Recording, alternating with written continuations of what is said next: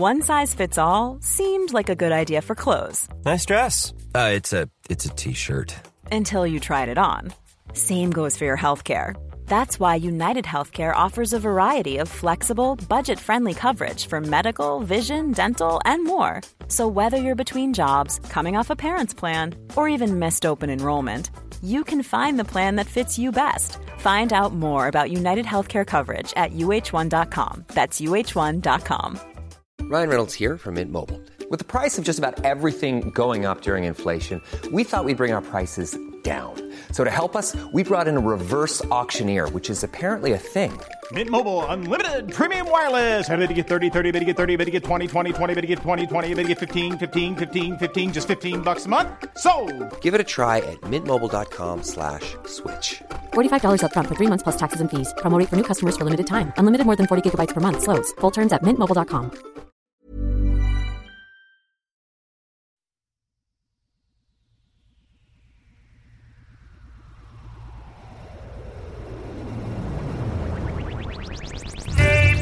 Smells best in the evening. It's not worth believing what you heard. Soil and cream freely, just a Triscuit, not a people biscuit. Take my word. If instead you can't handle the truth, but that ain't so. How do I know I was there too?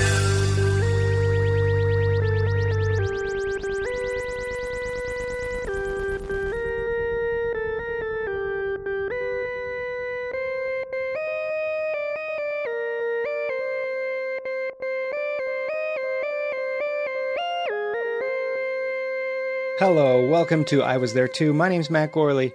This is the podcast where I talk to people who were there in the great scenes and movies of cinema history. Today, The Shawshank Redemption. My guest, Clancy Brown, who played Captain Hadley, the tough-as-nails prison guard in the Shawshank prison. The film was written and directed by Frank Darabont, and Stephen King has considered it to be one of his favorite film adaptations based on one of his own novels. The movie is infamous for being one of the widest spread home video releases of all time, as well as fighting for the IMDb #1 slot due to a rapid and somewhat arbitrary campaign from IMDb voters who probably are the strangest sort ever to live. They might be playing a part in this current presidential election as well. I don't know. But Clancy Brown was a fantastic guest. I don't know, I just love this guy. It's more than just that sonorous voice. There's something in his very easy nature that just gives you some comfort, and you go along with the ride. I love talking to him. I loved rewatching this film. I also stumbled across a computation from a blog called Yamaloka, which takes all the information it can from the film about the tunnel that Andy Dufresne digs to escape from the Shawshank prison. And long equation short, he's incarcerated in 1947, but starts his tunnel in 1949, and eventually, spoiler, escapes in 1966. It's a 12-inch diameter tunnel, and using what data he can from the film, he computes that since volume equals mass divided by density, and debris times day divided by density, you basically end up with this result. It took him 16.9 years, 6,168.5 days, with the distance of 1/64th of an inch per day, which equals 7.13 inches per year, to escape from the Shawshank prison with his little gem hammer. This reminds me of the computation someone did about the actual amount of days Bill Murray would have gone through to finally escape the perpetual Groundhog Day loop that he was trapped in. You can check this out at the Yamaloka blog, and there's also a great infographic about it from a designer named Shahid Saeed if you Google it just right. Okay, I love this movie, I love this interview. Let's get into it. The film, The Shawshank Redemption. The year, 1994. The role, Captain Hadley. The actor, Clancy Brown. Do the Shakespeare monologue now, or You're not joking because Peter Jason. I know. Was on this. Yeah.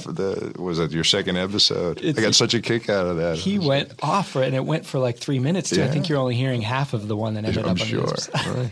I'm talking to Clancy Brown here now. Clancy, you played Captain Hadley in The Shawshank Redemption, who was described as the hardest screw that ever walked a turn at Shawshank State Prison. Nice, yeah. Who doesn't want to play something like that? That a is hard a great screw. description. I want to talk about some of the dialogue you have as Captain Hadley. Yeah. These are some of your lines. These are incredible. Fat barrel of monkey spunk. Mm-hmm. If I hear so much as a mouse fart in here tonight, I swear by God and sunny Jesus, you will all visit the infirmary. I tell you, Uncle Sam puts his hand in your shirt and squeezes your tit till it's purple. And, yeah, fucking A, I don't need no smart wife-killing banker to tell me where the bear is shit in the buckwheat. How was it with such wonderful dialogue? I feel like that does a lot of the work for you, right? I mean, that's... Yeah, exactly. It does do a lot of the work for you. I did manage to... I was very proud of myself. I did manage to sneak in one original, what do you even call them, euphemisms? It was something about ball-washing bastards. Oh, yeah, I have that down. Yeah. Bunch of ball-washing bastards. Bunch of ball-washing bastards. That was the next one on my list. That was the one. I think I heard that. Somebody, maybe Kevin Dunn told me that one. Really? That's pretty good. Did he let you guys add that much? It seemed like a pretty tight script. It was a tight script. It was a beautiful script. Everybody loved it. Everybody, nobody wanted to change it. There were a couple of changes that had to happen that like broke David Lester's heart when he couldn't have the train that he wanted or do, whatever effect. And he had to go tell Frank. But everybody loved this script. It's kind of famous how well regarded it was around Hollywood. And, because people were coming out of the woodwork to be in it, and Frank had his pick, so it didn't need many changes. But at the same time, there's a lot that isn't done in that script. There's a lot of character maintenance that isn't performed. The story is very tight, but there was lots of spaces where we could fill in, and every now and then we would. My favorite was Brian Libby, who played Floyd.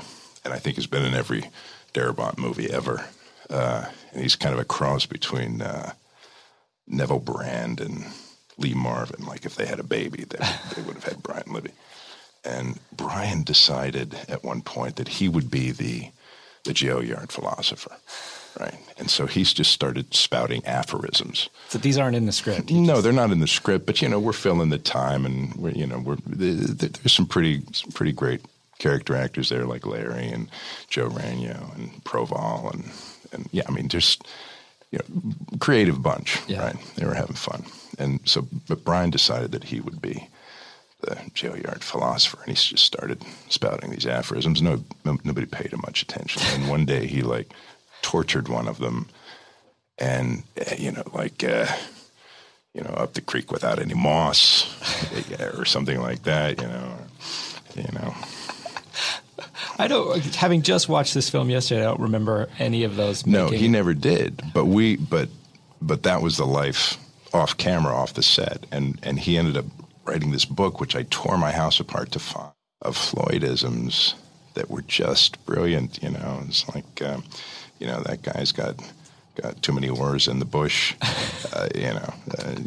Just he's up the creek without enough stones to roll down the moss or something. Yeah, it was just all sorts of crazy mixed aphorisms. It's like a drunk Dan Rather. Oh my God. Yes, exactly, right. It was just... Was this a book he produced independently and just gave you guys? There was lots of time to sit around the penitentiary at Mansfield, and so he hand wrote out page after page of these little Floydisms and gave them to everybody, and I have it somewhere in my house. I've got to find it. I'll call in one of your shows. Anytime you want. Yeah, that's an amazing keepsake. It's the only thing I've kept from that show. Really? God, that was 22 years ago now, right? Yeah. Is that right? 22? 94, right? If you say so. I believe so. Yeah. Yep, 94. Yeah. Okay. So how was Frank Darabont as a director? This was his directorial debut? I think he had done... he's done some cable horror movie, some or something B-horror like that. Movies, but he was a A-list screenwriter. Yeah, he had the first team all across the board. He had Deakins as the DP, and we were originally supposed to shoot in the jail, but they had taken a group of inmates over to clean it up because they had closed that jail and built a new facility, and so they brought a bunch of inmates over to clean up the old jail, which was this horrible, 5-tiered Gothic masterpiece of terror. and with giant windows all facing the cells. The exterior of that is in the film, right? That's the what exterior we see, is in there. The interior is all Terry's work, but the inmates wrecked it. They were left alone to clean it up, and they just tore it to pieces because they hated the place so much. Oh my God! Yeah, it was a mess. Was that an 11th hour emergency then, or was it enough time I think it was. It might not have been 11th hour. It might have been 10:30, 10:45, but they quickly built, and there were plenty of empty buildings in Mansfield at the time, so they quickly built a perspective jail cell block, and it was actually built to perspective. As you got higher, like a force perspective smaller, thing. Yeah, force perspective. Now I want to rewatch the movie. So Yeah, I can spot you that. can. How did you end up in the role? That's a great question. How does anybody end up in the role? Because it was singly the worst audition I ever gave. Why do you say that? Well, Deb Aquila still laughs about it, and I read it, and I just loved it. Everybody loved it, and I wanted to play that, and they wanted me to maybe play that or Boggs, and I said, I want to do Hadley. That's the role, and so I had to do this scene where I talked about, you shit when I say you shit, you eat when we say you eat, and all that stuff. And I had to deliver it to Deb. And Deb is this very sweet, at that time we were both very young, we were a sweet young casting director. She was dressed in something very colorful and frilly, and she smelled nice, and I had to look down at her, and I could not get these lines out. And I looked at Frank, and I said, I would start them, and I just looked at her, I said, I can't say this shit to you. I can't say it. I can't. I said, Frank, I know how to do this. I know how to do it to a big, ugly inmate, but I can't do it to Deb. She smells too good, And so I just left there knowing that I didn't get the gig, and I was bumming out. But I was also getting married that summer, so it wasn't like that. That's one problem I don't have to deal with. How am I going to do the movie and get married? Because I just blew this audition, so I don't have to worry about that. And then apparently they just got such a kick out of that. Well, they saw a softer side of Hadley that... I guess, Frank put it, he said, we had a lot of people come in, and that's a real asshole role. But the fact was we were going to be in Ohio for 3 months, all of us together, and we didn't really want to be in Ohio with Captain Hadley, with the real Captain Hadley. It's the logic we to wanted that. to be able to get along with, and you seemed like you would be a fun guy to do a movie with. So they didn't hire me for my acting chops. Well, I think that's basically what Frank was telling me there. They were confident you could do that, but the fact that you showed pity on this woman was what I'm so fascinated by. I'm a pitiless character. Yeah, right. But the things that end people up in roles aren't always what you'd think. No, that one sure wasn't. That's amazing. Yeah, that sure wasn't. Wow. So did you have to postpone your wedding then? No, I was not allowed to do that. I left, but I did have to put it in the contract. I left for the weekend and went to Chicago and got married, and then my wife and I came back to Mansfield and honeymooned. Was the Chicago Mansfield. Wedding always the destination you were going to have? Or It was never going to change. And so we got to put it in the thing, and it was, I went from threatening to throw Tim off the roof to saying my vows, and then brought her back to lovely Mansfield, Ohio. Actually, Loudonville, Ohio. I lived. I rented a place. Larry and I rented a place outside of town in bucolic Loudonville, Ohio, and we honeymooned there. And what did she do while you were on set all day and night? Yeah, that's a good question. She wandered around Ohio. She wasn't unfamiliar with Ohio, and actually, that part of Ohio is really quite beautiful. It's I think now everything's owned by Amish people now. Oh, wow! And they farm the right way and do the right thing. Malabar Farms is there, which is where Louis Brumfield, who was a Pulitzer Prize winner in the 30s or 40s, and a kind of a famous character. He had this farm where he would invite people out from Hollywood. Bogey and Bacall actually honeymooned there. Oh, and there's pictures of him all over this farmhouse. But he would invite movie stars and stuff out, and they would. The only the only stipulation was they had to work. They had to work the farm. And so, it was quite the thing, I think, in the 40s to go out to Louis Brumfield's farm and, wrangle the cattle and shuck some corn and sell some fruit and stuff like that. They always say Jimmy Cagney was selling vegetables at the stand outside by the farm and stuff. And so, but there's all sorts of weird stories like that. Look it up. All right. Hey, look it up. Right. It's in that device. Louis Brumfield, Malabar Farm. I'll bring that up. Speaking of hanging Tim Robbins over the ledge of a rooftop now, when I watched that movie, it feels like you are really the only thing holding him up there. Was there any kind of security? Oh, How did they hide that? Because there's a full body shot of you two. We were all, they digitally took it all out. Yeah. Oh, wow. I guess 94. Yeah, that would have been the Larry Gatlin was the wire guy. And, he was the coordinator. And so he was holding Tim and I think I was roped off. I was pretty safe. I think they probably had me roped off too, but it was all very safe. But he was hanging over the edge of the building for sure. How did he handle that? He was a little nervous, and I don't blame him. Yeah, sure. Yeah. So I read also that you received several offers from real-life corrections officers to work with you to make your portrayal of Captain Hadley more realistic. But according to the internet, so this is why I come to you, you turned them down because Hadley was an evil character and you didn't want to misrepresent the real corrections officers? Yeah, that's a nice way of saying it. That's we toured the new facility, the old facility. I mean, it was Dracula's castle. It was just a horrific place. You couldn't imagine being interred there, and the solitary dungeons that they had down there, and even the mess hall, which is actually in the show.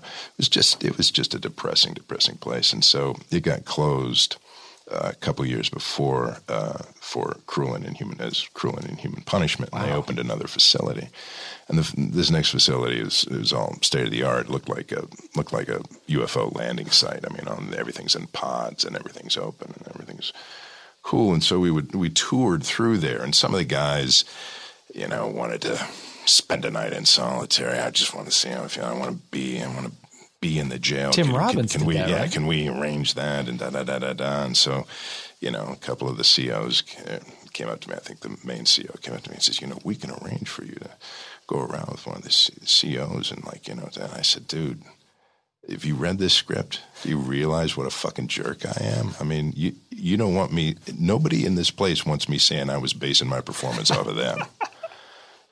Because those guys, I mean, it's a hard job, being a corrections officer, and to advance, you have to take courses. You have to take psychology and sociology, and they're pretty great guys. The screws that are just checking you in and out.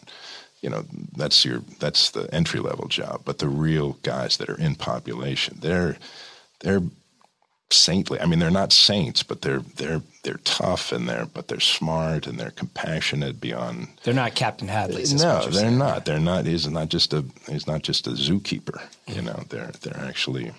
They're actually trained in penal philosophy, which I majored in for a quarter at when I was an undergrad. We're going to take a break, but I always like to go out on penal philosophy. We'll be right back.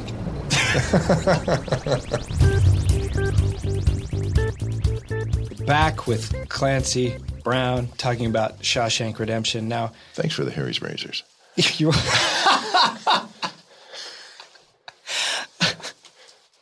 You can take that gift basket. Did I get the mattress or the razors? Which one do I get? You don't have to decide. You can take them both.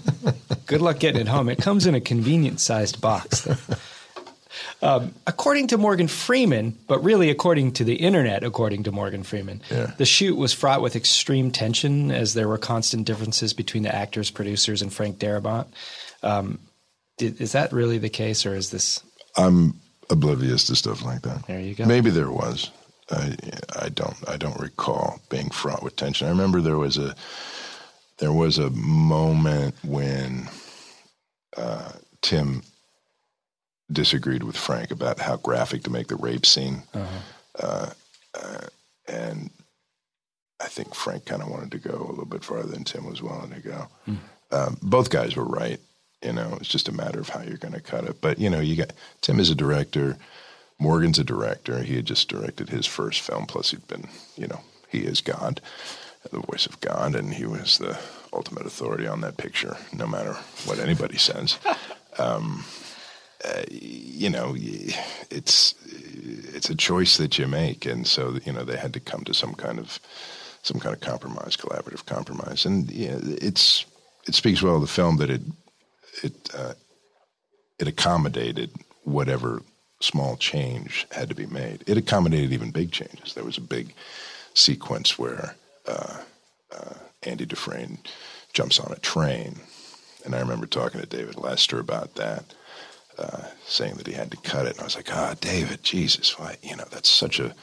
That's such a poetic moment. It's such a, it's sort of symbolic in the whole script. It's one of the big payoffs. This is after the breakout? Yeah, after the breakout. And plus you have the sound of the train whistle, and that played through the whole story, and it was just an element that was so integral to the original script. And he said, sometimes you just got to cut those, and he was actually the first money guy that I thought was actually brokenhearted that he had to axe an element of the script, because he also loved the script. He's a good guy. He was a really good UPM, and he was really sorry that he had to do it, but sat down and made it happen with the guys.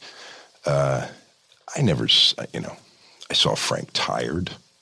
Because this was essentially his baby. He wrote it. Yeah. He got it directly from Stephen King. Yeah, right? I got it directly from Stephen King, and he held out to direct it. And I read that Rob Reiner offered him $1 million or $2 million to direct this, and he wanted to keep it for himself. Yeah. And then, smart enough to give it to him. Frank's a smart guy. He's and obviously a good director. So it was not.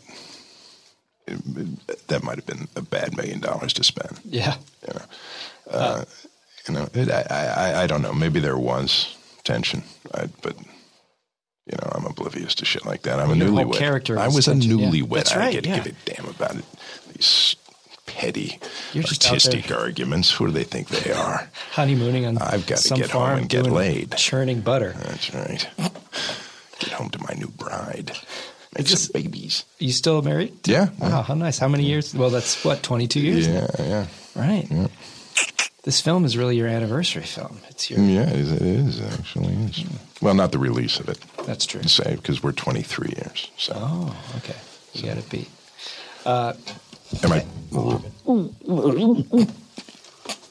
Okay. I just got the mic shoved down my throat. I feel much better. Did you have any of the scenes where they would play Morgan Freeman's narration and choreograph the action in and around it? No. No.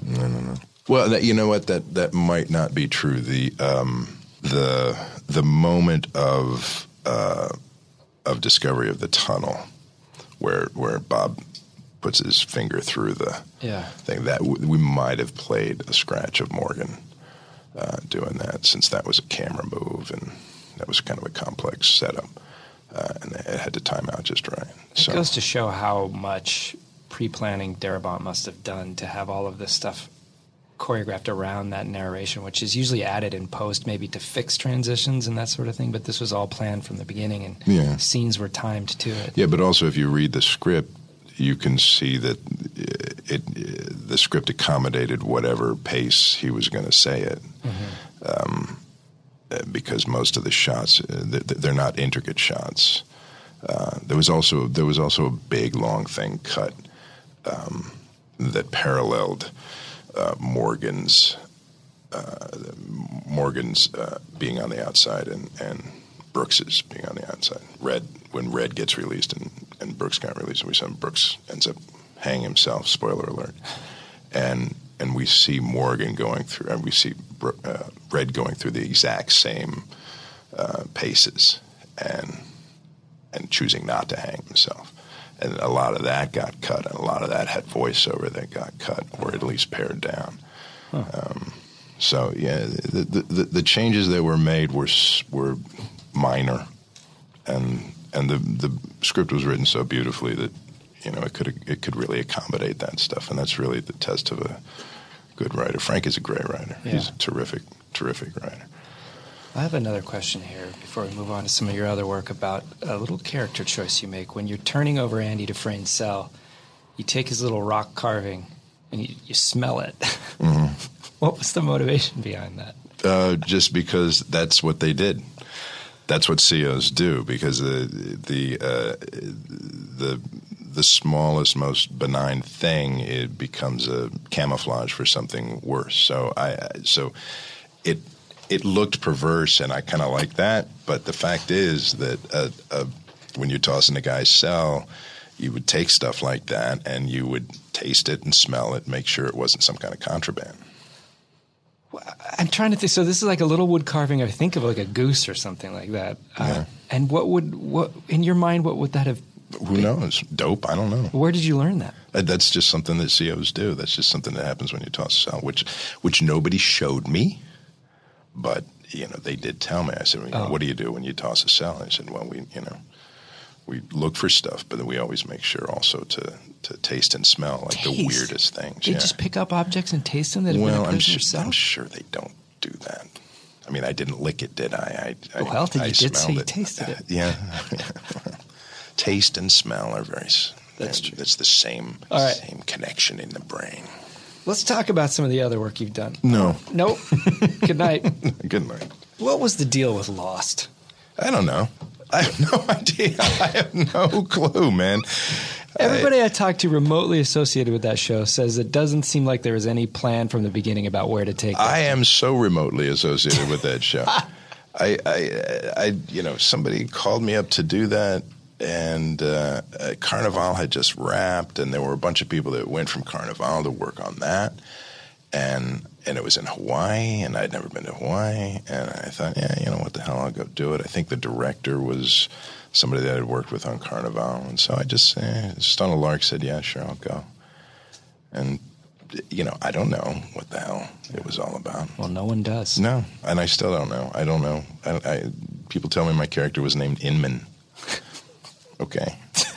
But literally even the creators don't know what was going on. That's been revealed, that they basically admitted they didn't know where they were taking it. Well, they didn't say that at the time. I'm sure they did. Of course, it was much afterwards that they admitted that they didn't know where it was. I feel like, when presidential campaigns are 10 years old, they release books and you find out the truth of the campaign, and that's what I'm waiting for on Lost. I don't know. I invested a lot of my time watching. Oh, did you? Were you a Lost fan? I was for the first part, and I really enjoyed the performances. I really enjoyed the intrigue and the mystery. And then there was a certain point where I felt like, wait a minute, am I being strung along here? So I love getting inside information if there was any inkling. I would have no inside information. I was a guest star. I think I shot second unit the whole time. Oh, I don't really? I don't even think I'm. In my mind, though, they hand every actor some kind of show Bible that goes, you need to know this is the smoke monster. This is why a polar bear is there. Right. Well, I did like the second part that I shot. I did have to get a crash course in what the hell. This is what I'm talking about. Right. But that was from a gaffer. And it probably left you no more understanding of what the hell was going on, right? But I did have to know sort of what, what was the symbol where was I? Oh, was the Dharma? The bunker. Yeah, the Dharma. What initiative or something. Is Dharma, and, what is... That's all I can tell you. What am I doing when I'm making these gestures, and what does namaste mean? It's one of life's great cruelties. And I had no idea. Finally, some grip or gaffer took pity on me and said, okay, so here's what's going on. You do a lot of animation voiceover. Countless. You've not only played Eugene H. Krabs and SpongeBob SquarePants, but you've done all kinds of like Star Wars, Clone Wars, Rebels. Yeah. But you also played one of my favorite childhood villains, Destro from G.I. Joe. Oh, wow. Yeah, that was supposed to go on longer. We had a really good cast, and I thought really good writers, and it was getting kind of adulty. It was getting kind of Adult Swimmy there at the end. A little weird? And then Hasbro kind of shut it down and said, well, this is not the direction we want to go. Weird in what way? I think they had the movie coming out. What's the broad's name? The bad girl. Baroness? The Baroness. Your lady. Destro's lady. Yeah, Destro's lady. Yeah. We were kind of getting really intense there with the heavy breathing and, making it more steamy. And that was making it to the final cut a little bit? Yeah. I mean, maybe not. I never saw it, but yeah. Little G.I. Joe After Dark? Yeah, it should have been. Right? Wouldn't that be cool? Yeah. We take that. It's time to take these childhood properties and just move them into the age bracket of the people that watched them as kids, because no kids are watching G.I. Joe, so you might as well just give it to the middle-agers now. Yeah, you should. Yeah. But and you should upgrade the toys to reflect that. Yeah. Right? But Hasbro. Those are all just commercials for the toys, as we know, and so they probably didn't see the sales bump that they expected, and right. He was Scottish, I think. That's right. He was a Scottish lord. Yes, he was Scottish lord. I put on that my best Sean Connery. Oh, really? Can you give us a taste? I can tell you about Sean. God bless him. Wait, so you worked with Sean? Yeah, the Highlander. Oh, that's right. I was going to get to that credit here. All right, well, give us some Connery stories. Connery, my famous Connery story is Sean said, when I first met him, he said 3 words to me, and then we didn't actually speak until we were speaking lines to each other. Don't speak to me? Were those his 3 words? No, his 3 words were, do you golf? Hello, Clancy, do you golf? I said, no, Mr. Connery, I don't golf. And turned around. No, he's a great guy. He did tell me at one time, he said, Clancy, you can't let these bastards get to you. You have to stand up for yourself. You can't let them get away with anything. I said, well, Sean, I agree that you could do that, but I'm just a schmuck actor. Was he referring to something specific? Yeah. He was having a little beef with the directors and producers, and he didn't like the way things were done so one day. And so he was telling them what for, and pulls me and says, come here. Can't let them get away with that. And I think I was about his son's age. I think I was about Jason's age, maybe a little younger than Jason at the time, who was in L.A. And so he was giving me wisdom. He was telling me, he was looking out for me. And of course, I just said, geez, I'm just a schlemiel. Hey, you're Sean Connery. You can do it. And he just looked at me with such a withering stare. Yes, you are just a schmuck actor. Of course you are. I read that you became lifelong friends with Bob Anderson, the swordmaster for that film, who also worked on the Star Wars films as well, right? Yeah. Bob, rest in peace. Yeah, he passed away, right? Passed away. He was an incredible swordsman. Yes, and his first job was Master of Ballantrae with Basil Rathbone and Errol Flynn. And he had a PAL tape of it, and we popped it in, and I watched him, and he was jumping through windows and bounding about, and Errol was a little chunky at that time and probably couldn't pull off any of those stunts. But Bob was a young, World War II vet, and he was doing all those things. And then, once you know the joke, once you know that person, now I see him all the time. David Prowse is Darth Vader. He's a huge guy with big shoulders, and he was a bodybuilder, and he had I think he had some kind of orthotic in his shoe. Maybe one leg was shorter than the other or something. So he had a certain way he walked, and as soon as it's Bob Anderson, you can see this elegant lithe. And Bob had sort of sloping shoulders. He didn't have these big square shoulders, and you can tell in an instant that it's Bob. He's just very facile with the blade, and that's worth rewatching. Yeah. Oh, you can tell every single time, especially in Revenge of the Jedi. They would tell. Bob said that they would actually tell David that they would go work with David on something else. Because Mark didn't want to fight. Didn't want to fight David. Everything I've heard about David Prowse was he was a bit of a nuisance, always leaking plot details. And I met him. He's just a big guy. He's just a big, happy guy. And he, really, not the brightest bulb, but not a bad guy at all. Just big, enthusiastic bodybuilders. I hope he's still alive. I mean, he is. Yeah, good. Okay. As of this recording, really, real. I mean, when I met him that brief time, he was very sweet. But you could just tell he was just so happy that he was who he was, and that everyone around him is happy that he is who he is, and he's happy to share anything. I'll tell you anything. Your first film, Bad Boys. Mm-hmm. Starring Alan Ruck. That's right. And Ali Sheedy. We were talking about that before the podcast started. How was that experience? I was a bartender on Devon Street in Chicago at the time. I had just graduated college and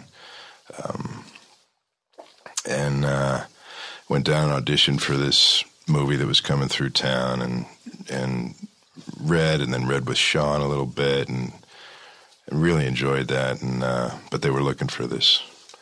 They were looking for this character, and then they went and hired this guy. I can't remember his name, but a really good-looking blonde dude. I think he was a little bit underage, and so that went away. And so I went on to auditioning around Chicago for theater.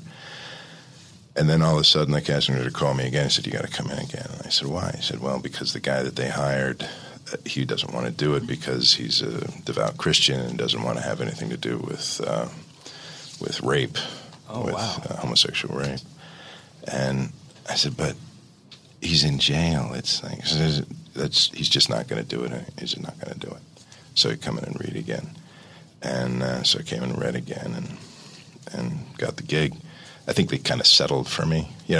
Nowhere in my career am I ever the first choice. I'm always the second choice, and I'm completely here by accident. You were my first choice. How many podcasts have you done?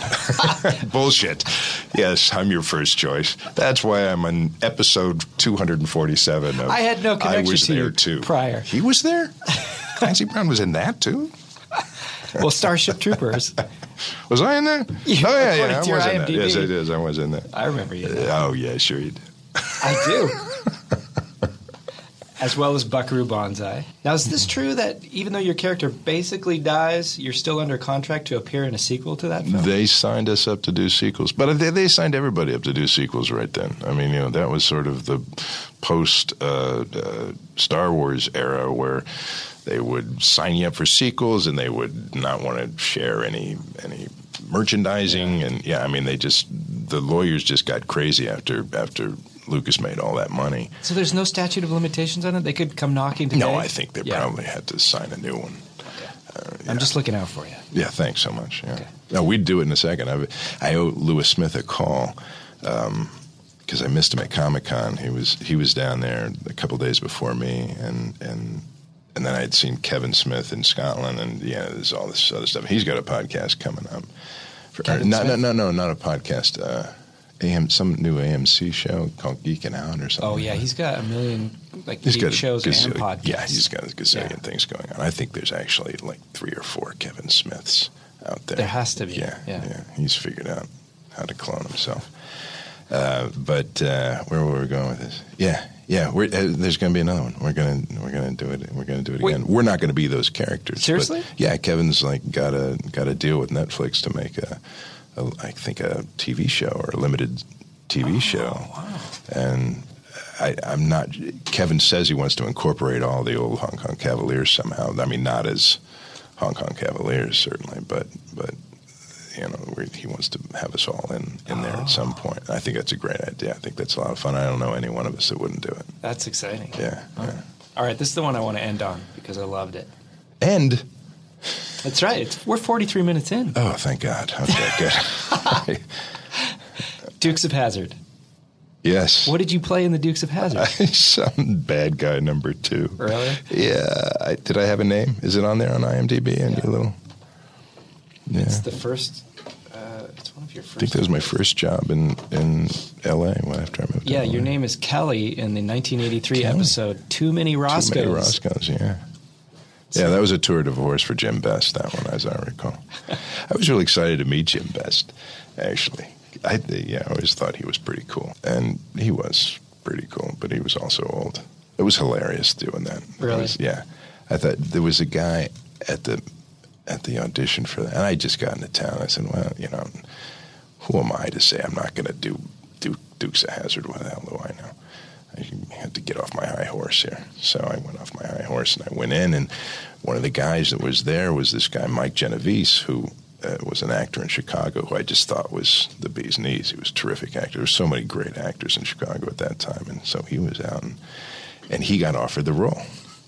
And he said... so you're second again? Yeah. He got offered the role. He said, I'm not doing it. I'm not doing this stupid crap. I just got here. I didn't come here to do Dukes of Hazzard. So I was like, you're right, but I needed rent, and maybe it's not stupid crap. It was stupid crap. It was the craziest crap. But the funnest part of that whole show was watching Jim Best and the fellow that played Boss Hogg sit in their chairs quoting Shakespeare to each other. What? It was, they would talk about their days in rep, and they would, do you remember in Titus Andronicus? And, I mean, I don't think they were in rep together, but they said, oh, yes, we did Henry, and, blah, blah, blah, blah. And they would go back and forth, and they would feed each other lines. And it was really sweet. It was really weird, too. It was... Wait, they were in costume and everything? Yes, of course, they're in costume. They were, it was... dissonant, but it was, it's sort of, it was endearing and dissonant and weird, and I actually really just wanted to see Catherine Bach too, but she wasn't in that episode. You never saw her? No, never saw her. That is a great shame. Yeah, that was a great shame. I had to settle for Boss Hogg and Roscoe quoting Shakespeare to each other. That is no real consolation. That is probably something few people have seen on Earth. Well, thank you very much, Clancy. It is a joy talking to you. Joy talking to you, Matt Gurley. Gurley. That's right. I heard a story. God damn. There's a Matt Gurley. Oh, man. I can't get anything. There you go. Don't tell the listeners. No, you already did. Thank you, Clancy, and thank you once again to Jonathan Gomez, who's 2 for 2 on listener guest connection hookups. He brought me Jamie Donnelly and Barry Pearl from Greece, so thank you very much, Jonathan. You can reach me if you have a guest that you can connect me to on this show at iwasthere2pod@gmail.com, and if it works out, you can come sit in on the interview. That's the best way to reach me for issues dealing with this show. Otherwise, I'm at Matt Gorley on Twitter, Instagram, Letterboxd, which is a place where you can see which films I've watched for upcoming interviews, as well as the secrets to the little theme song tags at the beginning of the episodes. It's all there. Thanks for listening, everybody. Goodbye for 2 weeks.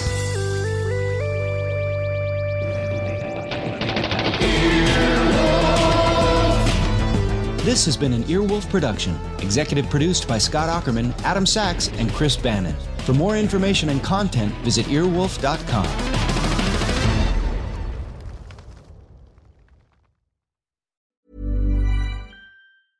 Hey, it's Paige DeSorbo from Giggly Squad. High quality fashion without the price tag. Say hello to Quince. I'm snagging high-end essentials like cozy cashmere sweaters, sleek leather jackets, fine jewelry, and so much more. With Quince being 50 to 80% less than similar brands. And they partner with factories that prioritize safe, ethical, and responsible manufacturing. I love that. Luxury quality within reach. Go to quince.com/style to get free shipping and 365-day returns on your next order. Quince.com/style. When you make decisions for your company, you look for the no-brainers. If you have a lot of mailing to do, Stamps.com is the ultimate no-brainer. Use the Stamps.com mobile app to mail everything you need to keep your business running with up to 89% off USPS and UPS. Make the same no-brainer decision as over 1 million other businesses with Stamps.com. Use code PROGRAM for a special offer. That's Stamps.com, code PROGRAM.